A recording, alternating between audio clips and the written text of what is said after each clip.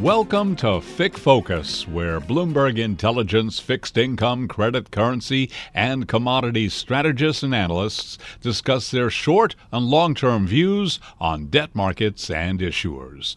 Now, here's the Bloomberg Intelligence FICC research team. Welcome to the FICC Focus Podcast, Macro Matters Edition. I'm Ira Jersey, the Chief U.S. Interest Rate Strategist for Bloomberg Intelligence, the research arm of Bloomberg LP. With me today, we go off campus once again with the head of fixed income for Amundi US, Jonathan Duensing. John, thanks very much for coming on the FICC Focus Podcast. Ira, you bet. Glad to join you today. Certainly interesting times right now. So appreciate the opportunity to catch up with you.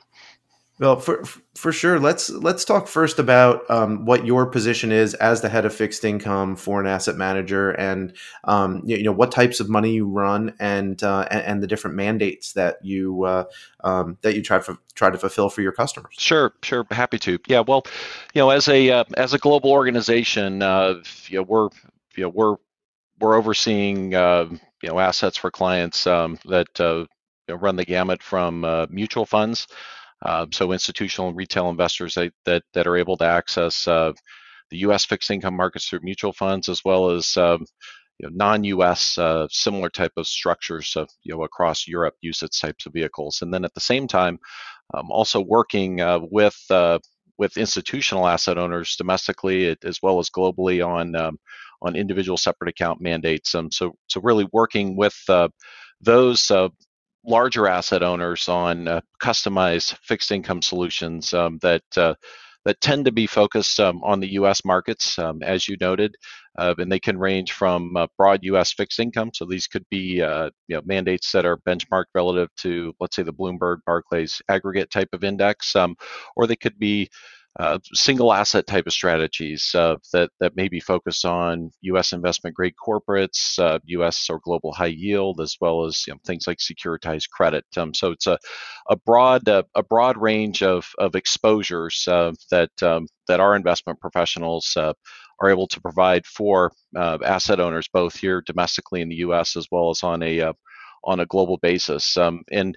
from my standpoint, while I'm someone that manages portfolios on behalf of clients, I'm also responsible for managing and working with all of our investment professionals here in the U.S. On the fixed income side, which considers portfolio managers as well as our research team here in the U.S. So it's kind of working with all of those professionals to make sure that we're delivering what we're supposed to deliver as it relates to asset management expertise and financial solutions for those investors. That's great. So John, let's just start then with the discussion about the future of asset prices within the fixed income world. How do you start your approach? What's the first things that you all look at as a research team, as a portfolio management team, in terms of fixed income investing? And then, firstly, obviously, the Fed is going to come up somewhere here. So let's talk about how your view of the Federal Reserve might integrate with the rest of your outlook for different fixed income asset classes. Sure. The way we think about investment opportunities and construct portfolios is certainly one that's more bottom up driven.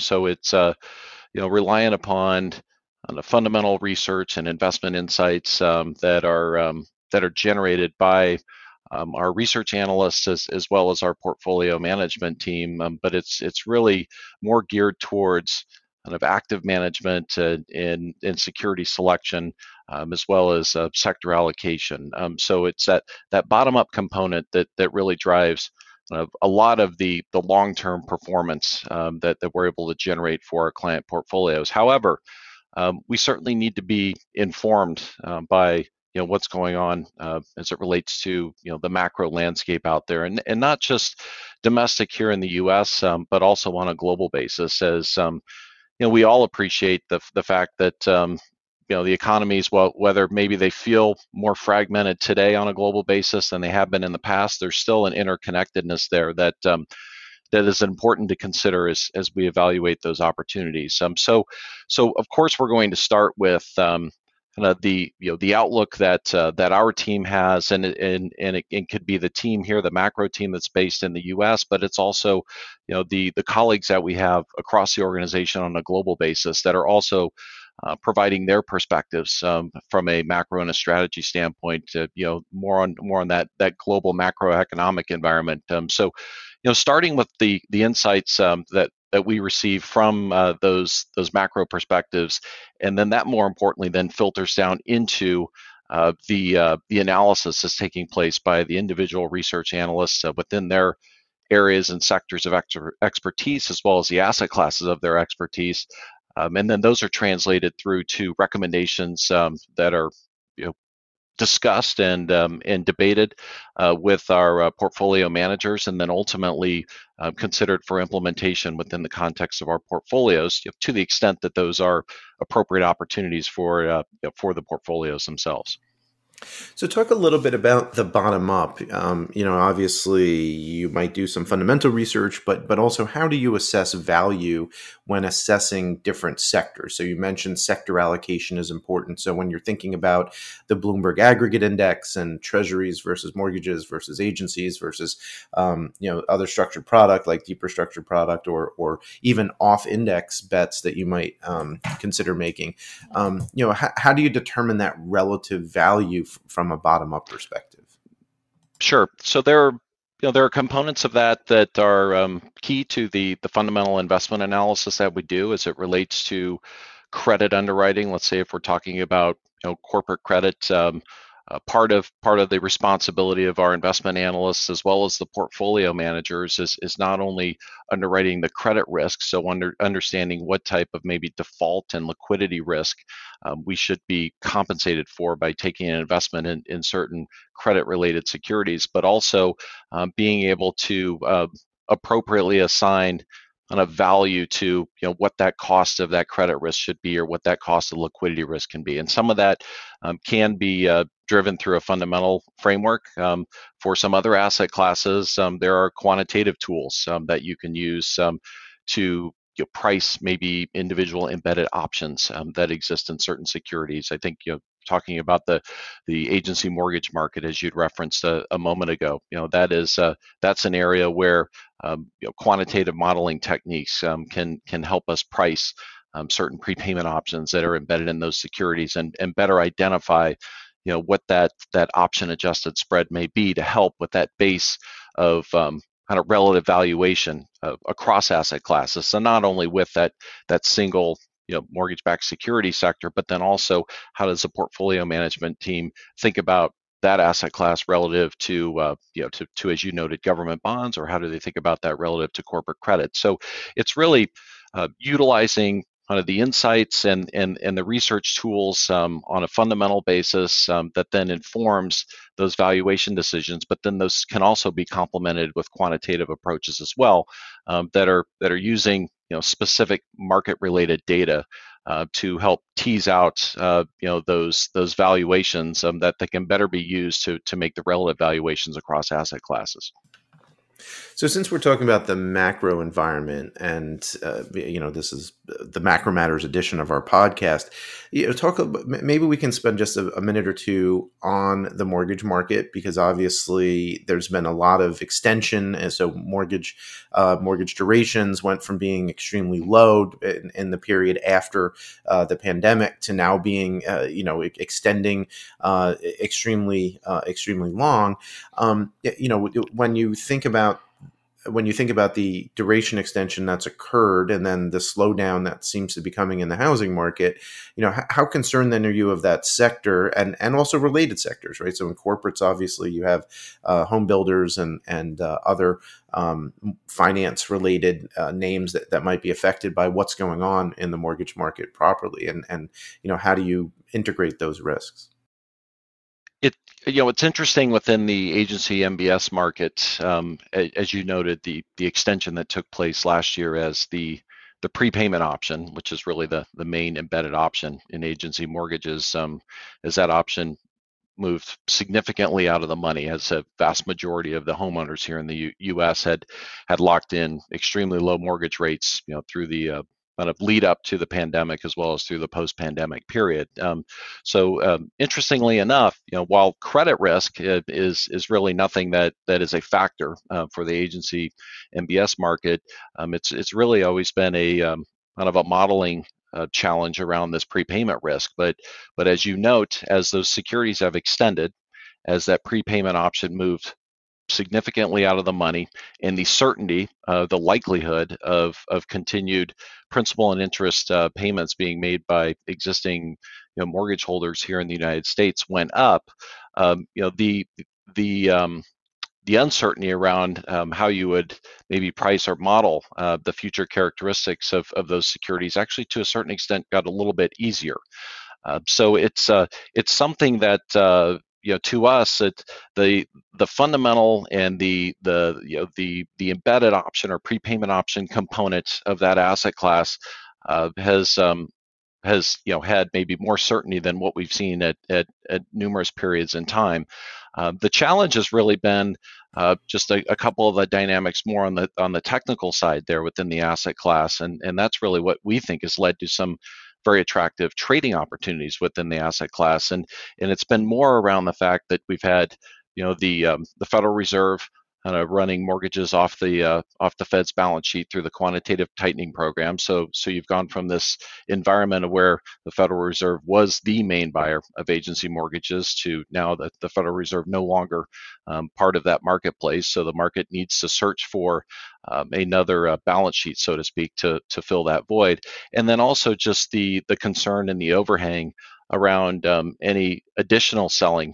Specifically here, this is something that's become very topical over the last month or so of financial banks and financial services companies maybe being sellers of agency mortgages in the marketplace. So that's led to some of the recent spread volatility and movement that we've seen in that segment of the marketplace. But that's that is something that, from our standpoint, we certainly feel that volatility in spreads, which is correspondent with the volatility in interest rates that we've experienced over the last year or so, tends to lead to very good selection opportunities for those managers that have the tools and capabilities and experience to be able to evaluate the opportunity set within that segment of the market, but then at the same time the flexibility to be able to actively manage through various market environments.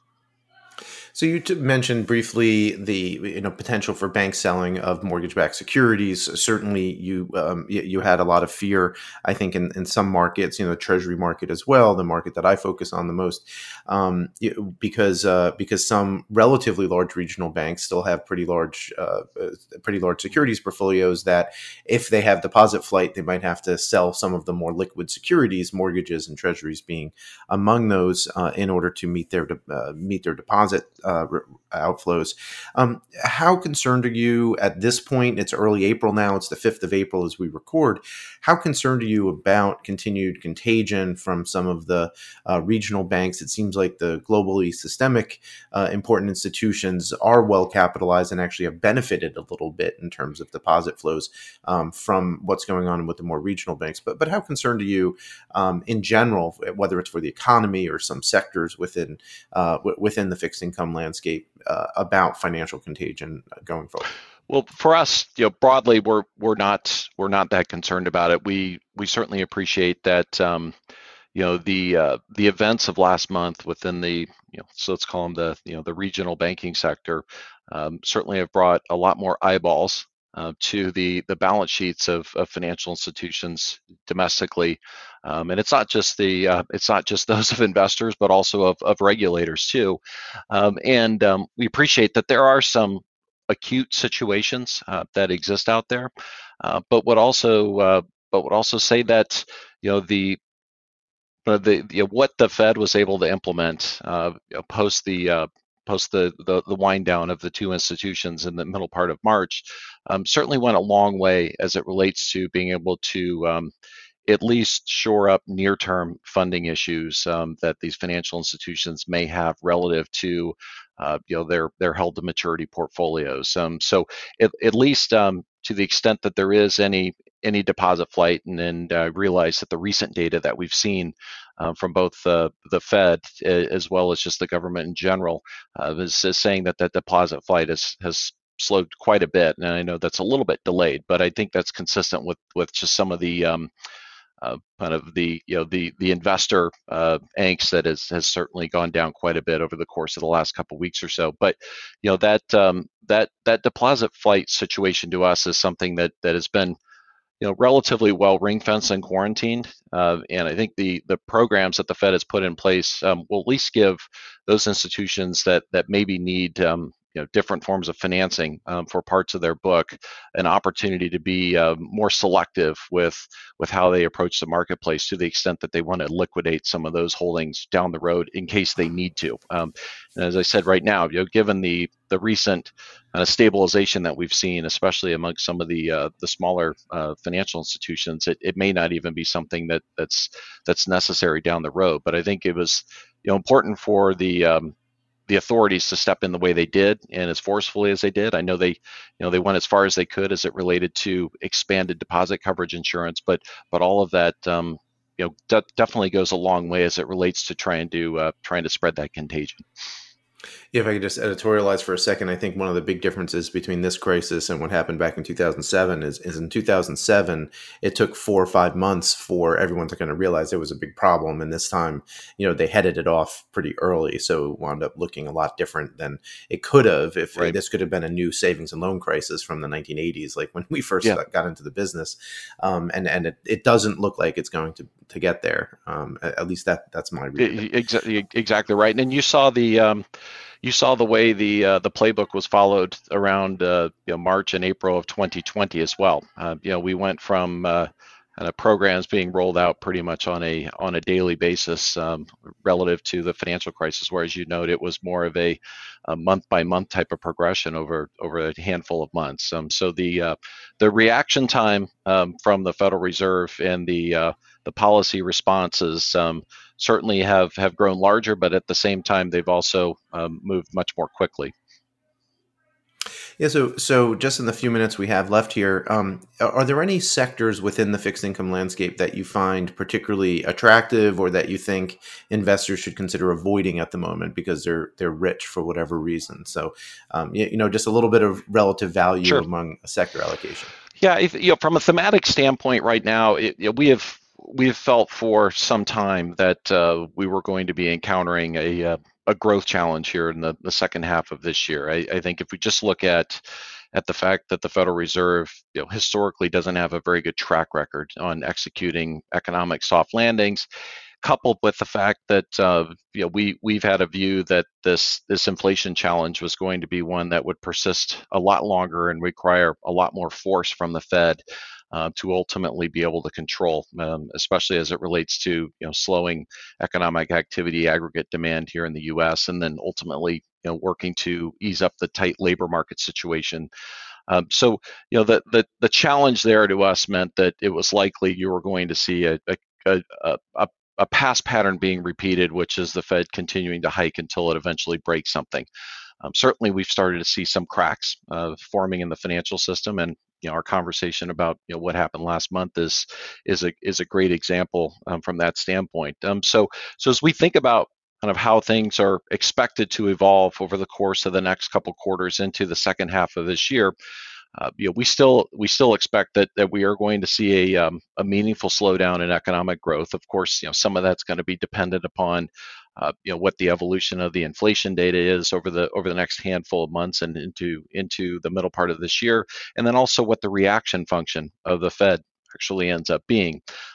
For now, they're telling a story of their desire to choose inflation over growth, but we think at some point in time that may actually change, and they may focus more on growth to the extent that the growth picture gets to be challenge later on this year. But with that in mind, and as we look across the broad U.S. fixed income markets, I think the risk-free space to us is something that has grown in attractiveness. I think there certainly have been spots in the latter part of last year and earlier this year where nominal treasury yields look very attractive, and as a result, we've been advocating and positioning with longer interest rate duration profiles relative to market benchmarks in our portfolios. One, it's a reflection of how we're thinking about just overall valuations right now in the fixed income markets, and also a way for us to express that view as it relates to a slower growth environment, towards the latter part of this year, and just the benefit that we expect that we would have in our portfolios of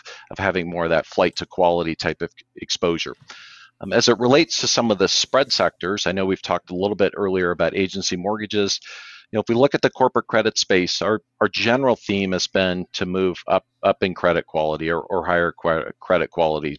So within the high yield space, generally trying to bias more towards the higher credit quality part of the high yield market, and then even with high yield relative to investment grade, have viewed the investment grade opportunity set as looking a bit more attractive than the high yield market. When we just look at spread levels within investment grade and high yield, the investment grade market to us appears to be doing a better job of, one, pricing the tighter liquidity conditions that we know we've been going through as the Fed has embarked on their policy tightening campaign since early last year. So better, tighter liquidity conditions being maybe a bit more accurately priced into the investment grade market, as well as doing a bit more job of pricing in the slower economic growth environment that we're anticipating later on this year. The high yield market, we don't feel that that's necessarily the case. And I think if you look at current spreads right now in the high yield market that are still inside of the 50th percentile on a longer term basis, to us, we still feel that there's room for those spreads to move wider. Even if, you could point to maybe some of the positives of no upcoming maturity wall for high yield issuers and, overall higher quality balance sheets, we still feel that we should be paid more for taking kind of that liquidity risk as well as some of the credit spread risk. So you need to be selective and still that higher credit quality type of bias there. Within the securitized credit space, and I know that there's been a lot of focus on commercial real estate, understandably here over the near term. We do think that there are some interesting opportunities for investors within the more consumer geared elements of the securitized credit markets. So that may be residential mortgage related securitized credit, as well as even some of the other consumer oriented things such as automobile finance.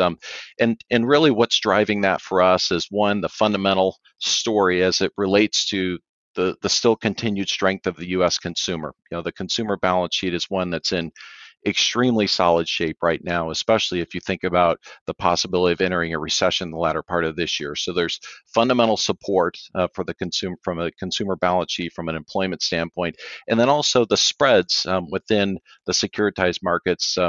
From our lens and through our analysis, tend to be doing a better job of maybe pricing that tighter liquidity environment that we know that we've been going through. So as a result, we feel that there's a more accurate kind of pricing going on in the liquidity spread premia that tends to exist in the securitized markets relative to the unsecured markets.